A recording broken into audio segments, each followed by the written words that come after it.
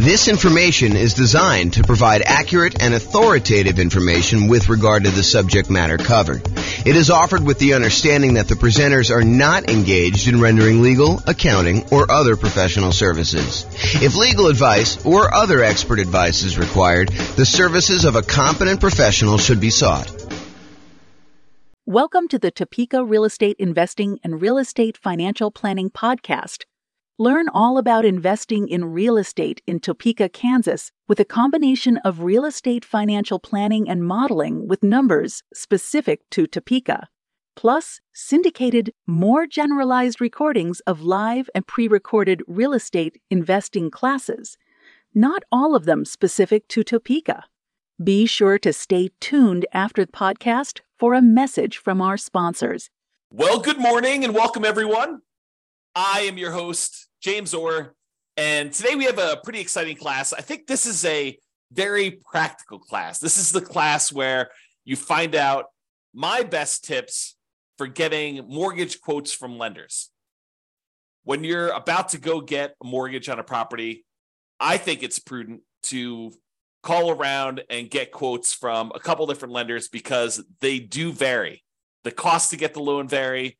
The mortgage interest rates can vary a little bit, probably a little bit less than costs. Although, they're related, right? Like you're paying a fee for one thing and you get a different rate based on that. So, they can definitely vary in that way too. But today we're going to go over some tips for getting mortgage quotes from lenders. I did a whole class before, like a 2-hour version of a class where we talked about evaluating and directly comparing 2 different lenders or 3 different lenders. And I walked you through how you use their kind of like their good faith estimates and their kind of like closing cost estimates and what their fee structures were and try to compare them. And I showed just how difficult that process really is.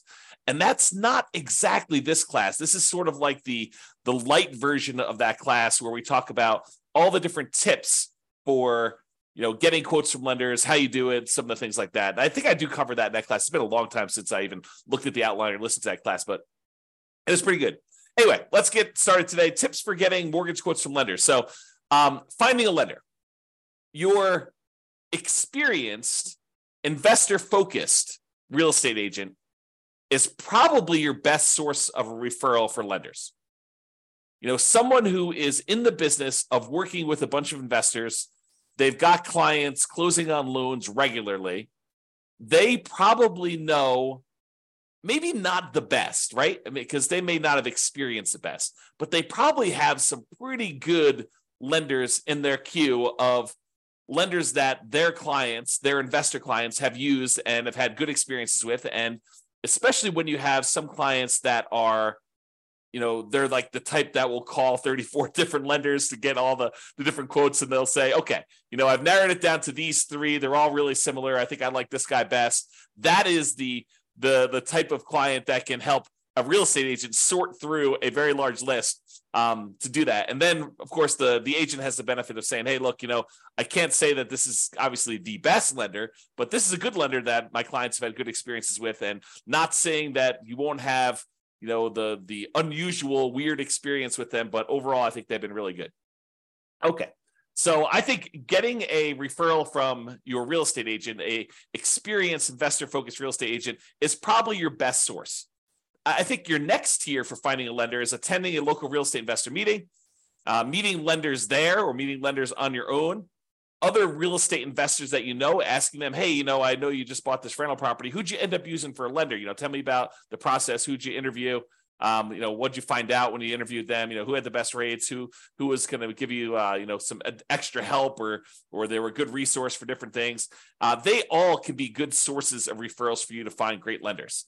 You can also call, multiple banks and or mortgage brokers, cold call them. A lot of them are advertising, but I think you will find that real estate agents and kind of other local investors are going to be your best source there. Now, realize, I want to point this out because I don't think a lot of folks realize this and understand how big of a deal it can possibly be. Not that this comes up that often. I want to do 2 simultaneous things for you. Number one is I want you to realize just how significant of a consequence this can be for you. But then I also don't want to scare you because it doesn't happen that frequently at all. but it's a good reason to understand why you may want to put a lot of weight into this lender and not maybe use one of these random people you've never talked to before to save $50 or $500 or even $5,000, because it could be pretty rough for you if things don't go your way. And I'll explain this here in a second. So when you go and you buy a property, you as the buyer are under contract with the seller of the property as another party of the contract. What you will notice, though, is that the lender typically does not sign the contract. Why doesn't the lender sign the contract? Because the lender is not a party to your contract. They're not one of the people that has obligations in the contract itself, which is an interesting subtlety when you think about it, because we're relying on the lender to perform, but they have no contractual obligations in the contract itself. Now, if they really poop the bed, could you probably go after them? And, especially if you actually had harm, could you go after the lender and say, you didn't perform to this? And depending on what the reason was for them not performing, could you maybe have some recourse? Sure, maybe you could do that. But I don't think it's as clear cut as that most of the time. So the reason I'm making this as a point is, if the lender that you choose, and it's your choice, you choose the lender, right? You as the buyer choose the lender. If the lender that you choose does not perform, you, the buyer, are typically the one in default in the contract. You are the one that is in default in the contract. You can't say a reasonable excuse for why you didn't show up to closing with the money is not my lender didn't perform, because you had the choice of which lender to pick. You were supposed to do your due diligence. You were supposed to, check them out, make sure that they were the one that, could get you good rates and could actually perform on the contract that you're in. You can't use the lender as an excuse for you not showing up with money. And if you put up a large earnest money deposit on your contract, you could be at risk of losing the contract. And most of the time, and in a normal market, you're working with a seller, and the seller really wants to sell, and they really want to sell to you because they had the property on the market for 180 days before you came along, and you made an offer, and you guys came to an agreement, and you've already gotten through the inspection, and you've kind of negotiated all the stuff you needed to negotiate, and they feel like, hey, look, I just really want this thing to close. I don't want to go through all this again, have to start over. That would be another 180 days, and maybe I'm going to get less for my property, and maybe someone else coming in is going to want to inspect me harder, and all this other stuff could come up. I don't want to deal with that. I really want this buyer to close. If you and your lender screw up and the lender you pick doesn't show up with money for whatever reason, there could be lots of reasons for them to do that, but if they don't show up with money, your seller may decide, hey, look, how quickly could you get it done with another lender? And they say, okay, we'll extend for 7 days or 10 days or 14 days, however long it takes you to get your other lender, and have them do a rush to get everything they need to do in order to close. However, the seller is not required to do that. Seller is not required to do that. And imagine a different market where the seller had 20 offers, you outbid everyone else, and maybe the day after they accepted your contract, someone else calls them and says, hey, sorry, I just noticed the property. I really, really want it. What was the winning offer? Your agent or the seller tells the new buyer, the 21st buyer that came along, what the winning offer was. And that particular seller's like, oh, had I only known, you would have offered me $5,000 more than this other guy. Well, if this one falls out, then, you could definitely have it for $5,000 more. And the guy's like, that would be great because this is my perfect property. How willing do you think the seller is in that particular case for them to give you an extra 10 or 14 days if your lender doesn't perform? I think it's less likely. And then you're out your earnest money, because it's not like the earnest money, you get that back if you didn't perform, all the way up to closing. A lot of times your deadlines, all your deadlines for making sure your lender is in place and you've approved your financing, that's usually not the day of closing. That's usually a couple of days before. And it may vary a little bit market to market, depending on what is customary in your market. But in a lot of markets, it is like your deadlines, your last deadline to object on something are a few days before closing, because the seller is wanting to make decisions based on you moving forward. They need to know that, hey, look, you're good. I'm ready to go. I'm showing up at closing and everything's good to go there. So realizing that using a random lender gives you a random chance of closing. That maybe that they'll perform, but They may not perform. And remember, the lender is not typically a party to the contract. You as the buyer are, and you choose the lender. If the lender doesn't perform, you are in default as the buyer, not the lender. Okay. Now we have that entire separate class I mentioned on evaluating mortgages and comparing lenders. So I'm going to put a link up to that here in the show notes, or in the kind of like panel for coaching clients, stuff like that. All right. So let's talk about some tips for calling lenders. A few days ago, I covered the loan comparison worksheet. I showed a little picture of it on here, but this is a good little tool if you're going to call up your lender just to kind of, see what the different rates are. You can write them down just to kind of keep track, or you can write it down on a piece of paper. It doesn't really matter, but this is a good tool for you to be able to see what the rates are, what the costs were, what the PMI rate was, if you're doing a, less than 20% down loan, and then you can see what the payment would be for that. And you can kind of compare. So it's a good tool for doing that. So if you're going to call multiple lenders, and not every one of my clients would call multiple lenders, right? Sometimes it's a lender that they've used before, and they're like, look, they have all my stuff. I know they can get it done. A whole bunch of other clients of James's have used this, or, whatever. They know that they're going with the same one. They're not going to call 2 or 3 or 4 or 5 different lenders to do this. But I do think that there is a percentage of clients that do call 2 or 3 lenders just to kind of get a feel for what quotes are with the different lenders to try to find them. So if you're going to do that, you're going to call lenders and try to compare quotes, ask for the rates, and do that on the same day. You cannot do a valid comparison if you call one lender on Monday, one on Tuesday, and one on Wednesday. It's not the same. Rates change every day. So you can't compare Monday's rates to Tuesday's rates, or Tuesday's rates to Wednesday's rates.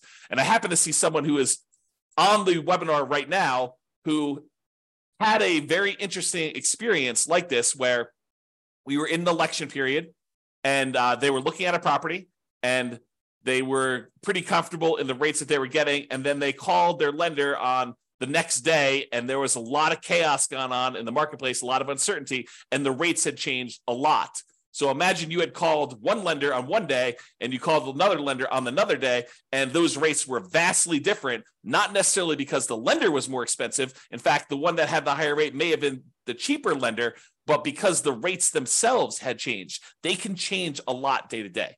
So you have to call them all on the same day of doing that. Okay. Now, when you call the lender, a lot of lenders, not all of them, but a lot of lenders are going to want to pull your credit score. They're going to want to tell you, look, in order for me to give you a valid rate, I'm going to need to know your credit score. And that is true. It is true that in order for them to give you a valid quote and estimate cost and everything like that, they're going to need to have your credit score to do that when you finally do the loan. But when you're calling around to 1, 2, or 3 or 4 lenders, you don't necessarily want all of them paying your credit report all at the same time. And so for that reason, what I would recommend you do is, tell them, look, either have the first one do it so you know your credit score, or use one of these services where you can estimate and hey, look, my credit score is 785. So why don't you just give me quotes for stuff above 760? Say it's 760 or better, or use 760. And I'm pretty sure that I'm going to be above 760. And so you can just kind of get a comparison of everybody at a rate. So either you tell them, kind of what you estimate your score to be, and say, look, if I decide to go with you, we'll verify my credit score then. Right now, I just really want to get a feel for how your rates and fees are. And then if I decide to go with you, then we'll do that. So I'm telling everybody my credit score is 760. Let's go ahead and get rates at those. Then they'll pull rates at 760, and they will figure out what the current rates are and current costs are for someone who has a 760 credit score. In general, I only let the lender who is going to actually do my loan pull my credit, partially because I lock my credit down. I don't want to have it open at this period of time either. Okay. So only the one that you choose. If you don't know your credit score, have your first one pull your credit if you want to do it that way. And then maybe you have it pinged twice, which isn't going to be that big of a deal. The credit reporting companies, they understand when you're shopping for things, sometimes you'll have more than one soft pull on your credit for that. Okay. So tell the others that you're calling when you're doing the comparison what your score is. And if you decide to use them, you'll have it pulled then. Then ask questions that are important to you. And I'll give you some ideas of questions on the next couple slides of things that you may want to ask. Now, I want to warn you.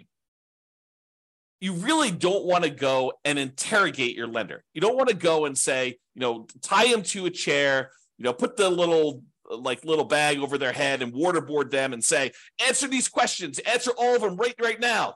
And you don't want to do that. You really want to ask the most important questions that you have for your lender and to get the information you need to be able to make a good comparison.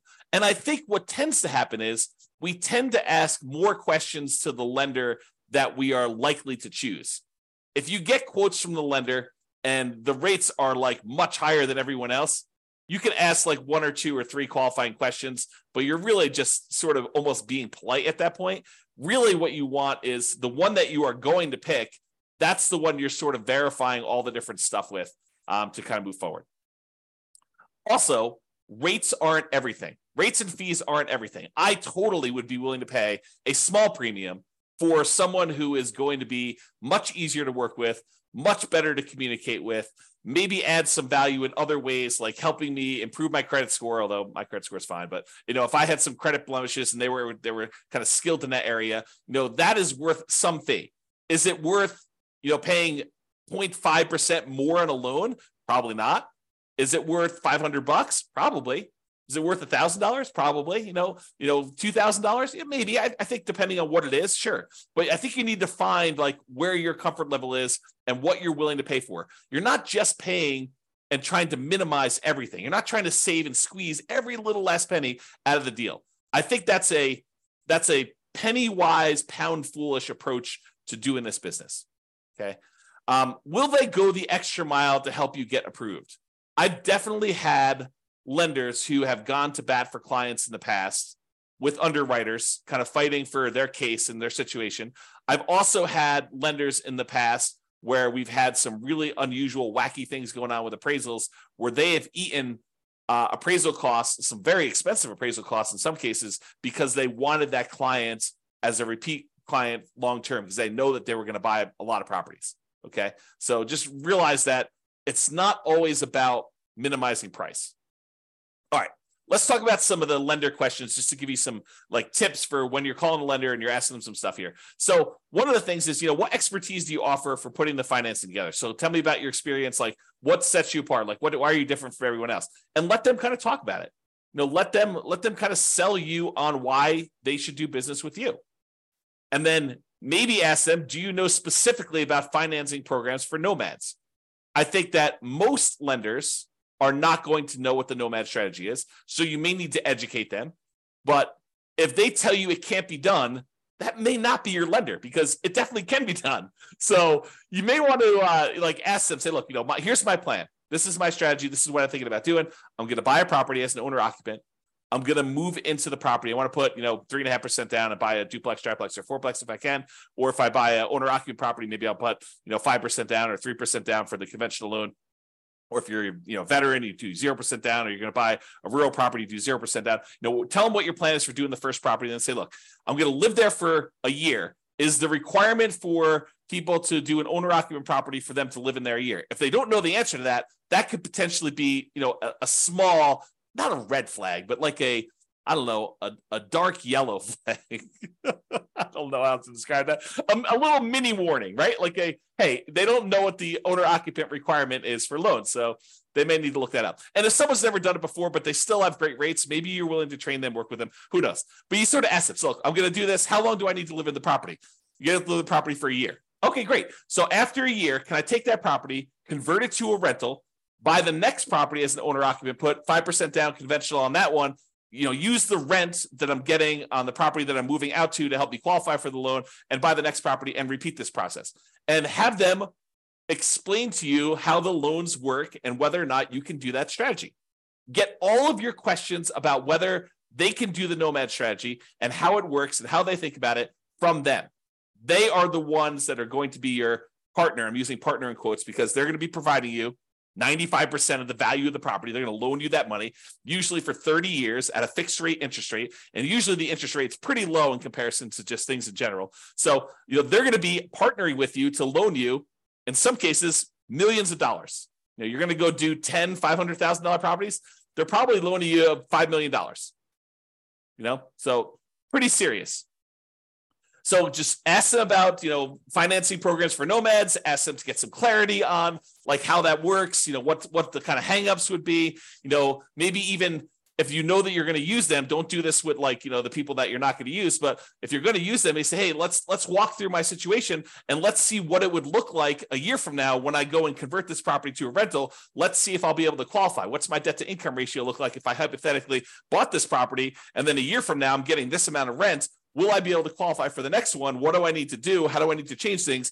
That's what I'm talking about adding more value than just price, right? Am I willing to pay $500 for someone who's going to help me plan out my whole strategy and make sure that I can do it and be on my side and help me optimize and say, look, we're going to need to improve your credit score over the next year. You can do this one fine, but we really want to improve that. Here are the things we need to do. And this is what we need to do for the next loan. And, if you can't get this much in rent for this property, we're going to run into some problems. So they'll help you with stuff like that. And then ask them, what are the current rates for owner occupant loans? If you're going to do like a nomad or house hacking strategy or something like that. If you're not going to do owner occupant, house hacking, nomad type strategy as an investor, ask them for investor loan rates. What is the rate for 20% down? What's the par rate? No points. And what is it for, someone with a 720 credit score, 725 credit score, 760 credit score? Okay. What's the difference between 20% down and 25% down today? Get ideas from that. Okay. What are the current rates? And then how many loans can I get as an investor in my own name? And then if you are married and you're thinking about doing more than 10 or whatever the current loan limit is, ask them about loan planning for me and my spouse doing different ones. What if I do one and my spouse does one, then I do one and my spouse does one? And, do we have to have separate tax returns? And, it's not unreasonable if they don't know the answer to say, can you check with the underwriter that you guys use and get back to me? I don't think that's unreasonable at all. You're not doing that for a lender you're not going to use. You're not going to do this as your first pass, but when you start digging deep and you're talking to a lender, asking those questions, I think, become important. Okay. What type of documentation will I need to process the loan? Especially important if you're a self-employed person, because I think that varies a little bit more, but you want to find out from them what type of documentation will you need. Did you have any unusual situation happen to you? Did you just change jobs? Did you just get a promotion? Did you switch companies? Did you have a long period of unemployment? Stuff that could be a factor for you, ask about those things. Okay. I think yesterday or the day before we talked about the common things that lenders will ask for when you go to get a loan, but use that list and verify. What type of down payment will I need to buy a property? If you don't know the answer to these things, if you haven't watched all the financing classes, ask them questions about can I do a nothing down loan program? Do you have down payment assistance programs I could use for buying my first property or second property? Can I do a VA loan? I'm a veteran. Do I have, what do I need in order to do that? What do I need in order to do a rural property USDA loan? Or, what about this 3% down conventional or 5% down? But ask them, if you don't know the answers, ask them for the different loan types and get clarification on, what's the difference between these? What's the difference in rates? What's the difference in that? That's part of what that spreadsheet, the loan comparison spreadsheet, is for. It gives you spots to kind of fill in the blanks, but they may have additional loan products that I don't know about right now, or that have changed since I did this class, or, that they just have specific access to. It's unique to them. Okay. So what about fees and teams? So about fees, how do I pay you for your service? And in most cases, they're going to tell you, look, you pay this sort of fee when I get the loan or whatever it is, or in some cases, they may charge you an upfront fee or whatever they're doing, but understanding how you pay them for their service and what the fees are, I think it's important. Is there a fee on loans that are closed? I think that's a common way that they get paid. And what is the fee? Is there a fee? It's not written down here, but is there a fee if I don't close? What if I get to the point, we go through, we get an appraisal done, and maybe this particular lender does not have you provide a credit card to pay for the appraisal up front. Maybe they actually pay for the appraisal and they just charge it as a line item on closing. Some lenders do it that way. Most lenders, especially most independent mortgage brokers, will ask you to put your credit card in and pay the appraiser directly. Although maybe that varies a little bit market to market. That's something I don't know. But I think that some mortgage brokers, especially around here, will have you pay for the appraisal with a credit card outside that. A lot of the credit unions, for some reason, they don't charge you for the appraisal up front. They'll just charge you at closing. And one of the weird things about some of the credit unions around here is if for some reason you end up not closing on that loan, a lot of times they'll eat the appraisal. They won't charge you for it. But I don't think that's mostly true with different mortgage brokers. So understand that. Ask them, what if I don't close on the loan? What if I get, a week before closing and something happens Are there any fees I need to pay you? Understanding that if that's really important to you. It rarely comes up, but it could come up. Is there an upfront fee? Ask them that. Is there a minimum fee percentage and or dollar amount? If so, what is it? Some of them will tell you, look, if you're doing these really small loans, it's going to be more expensive than doing like a $500,000 loan because I'm getting paid a percentage of the loan amount. So if you're coming in there and you're buying a $500,000 property and you're putting, 80% down, you only want to get a $100,000 loan, that may be more expensive. What happens if I end up not doing a loan with you? Talked about that. Team, do you have any assistants or staff that work with you that I will be interacting with? You would be surprised. Maybe you wouldn't be surprised, but I think you would be surprised how many kind of setups are such that the loan broker that you talk to, their sole role is salesman. They are out there shaking hands, kissing babies, meeting people, attending meetings. They're the ones that are going out there and generating the business. But once you decide to do the loan with their team, you never hear from them again because they're not the ones doing the loan. They're out there still going to meetings, meeting people, drumming up business, and they have a team of assistants that handle the loans. In some ways, it's sort of like, it's not exactly, but it's very similar to how I worked as a real estate broker. There's a team, it was me and my wife, Tammy, and for the most part, if you wanted to go see a house, most of the time you would see me. I was out there teaching classes. I was there having lunches with investors. I was doing all that different stuff. But then when you actually wanted to write a contract, we'd be out looking at property. You're like, okay, I want to write a contract on this. I would literally get on the phone while we were there and say, Tam, we need to write up this contract. This is the terms. This is what they want to do. And Tammy would take it from there. And she pretty much handled contract to close, that entire stuff.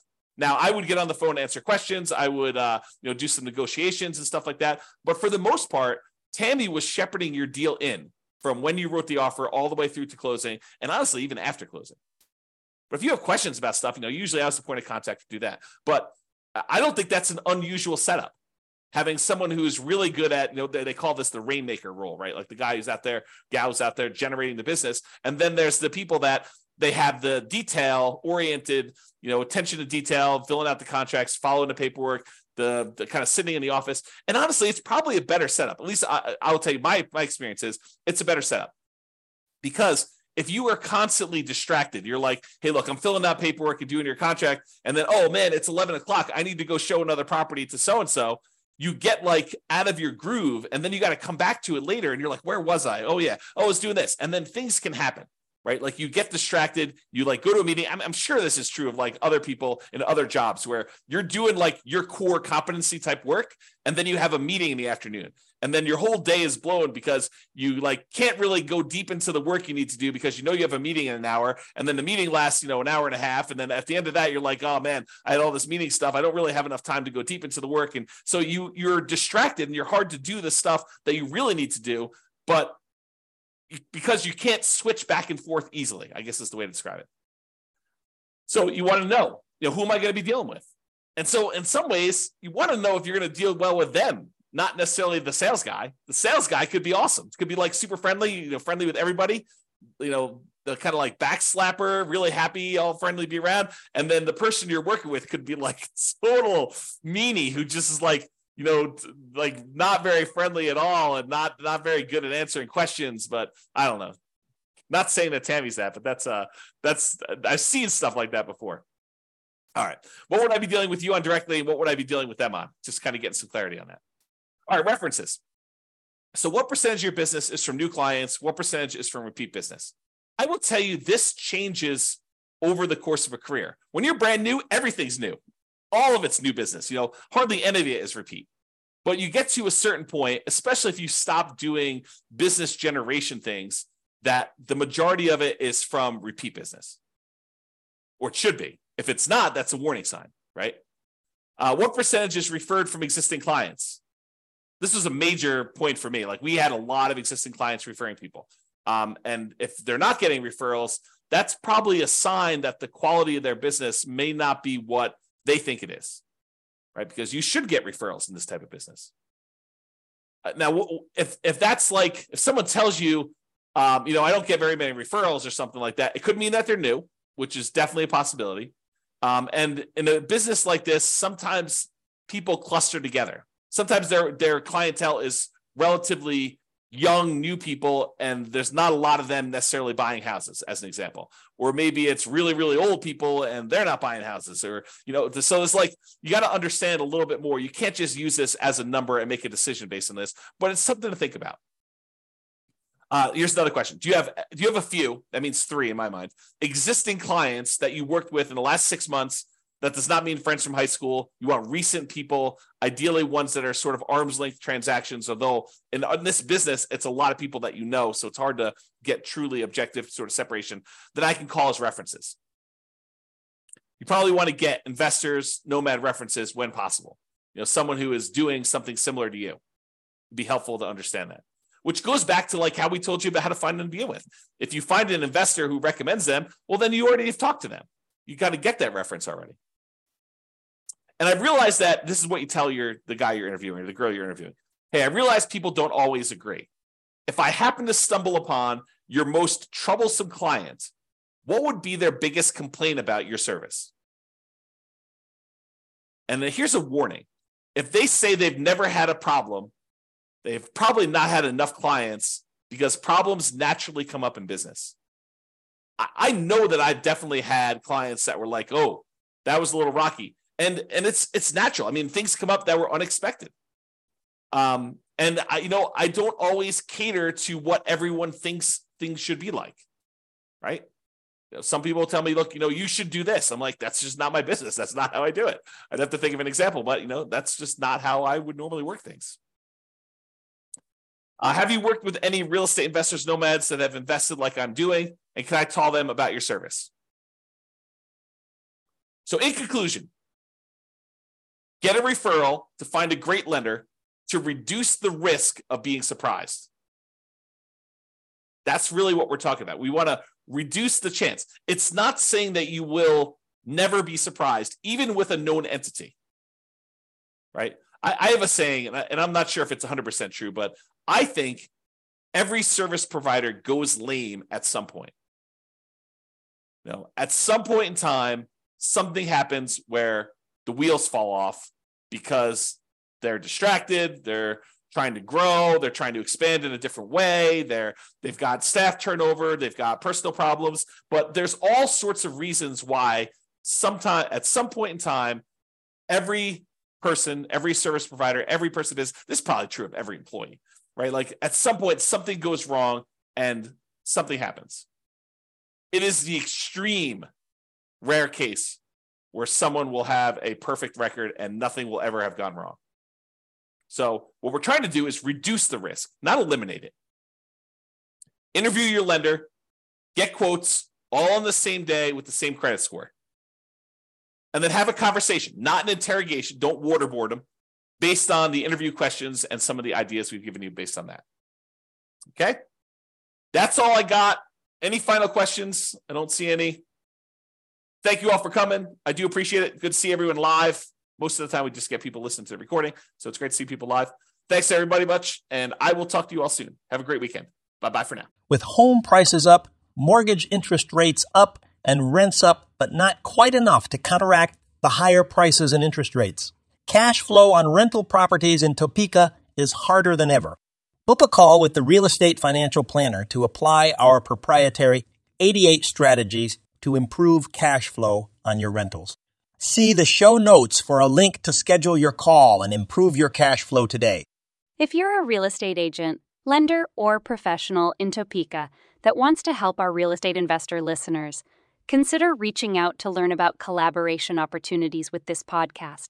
We'd love to add more value to our listeners by having you assist our investors buy, sell, and finance their real estate investments.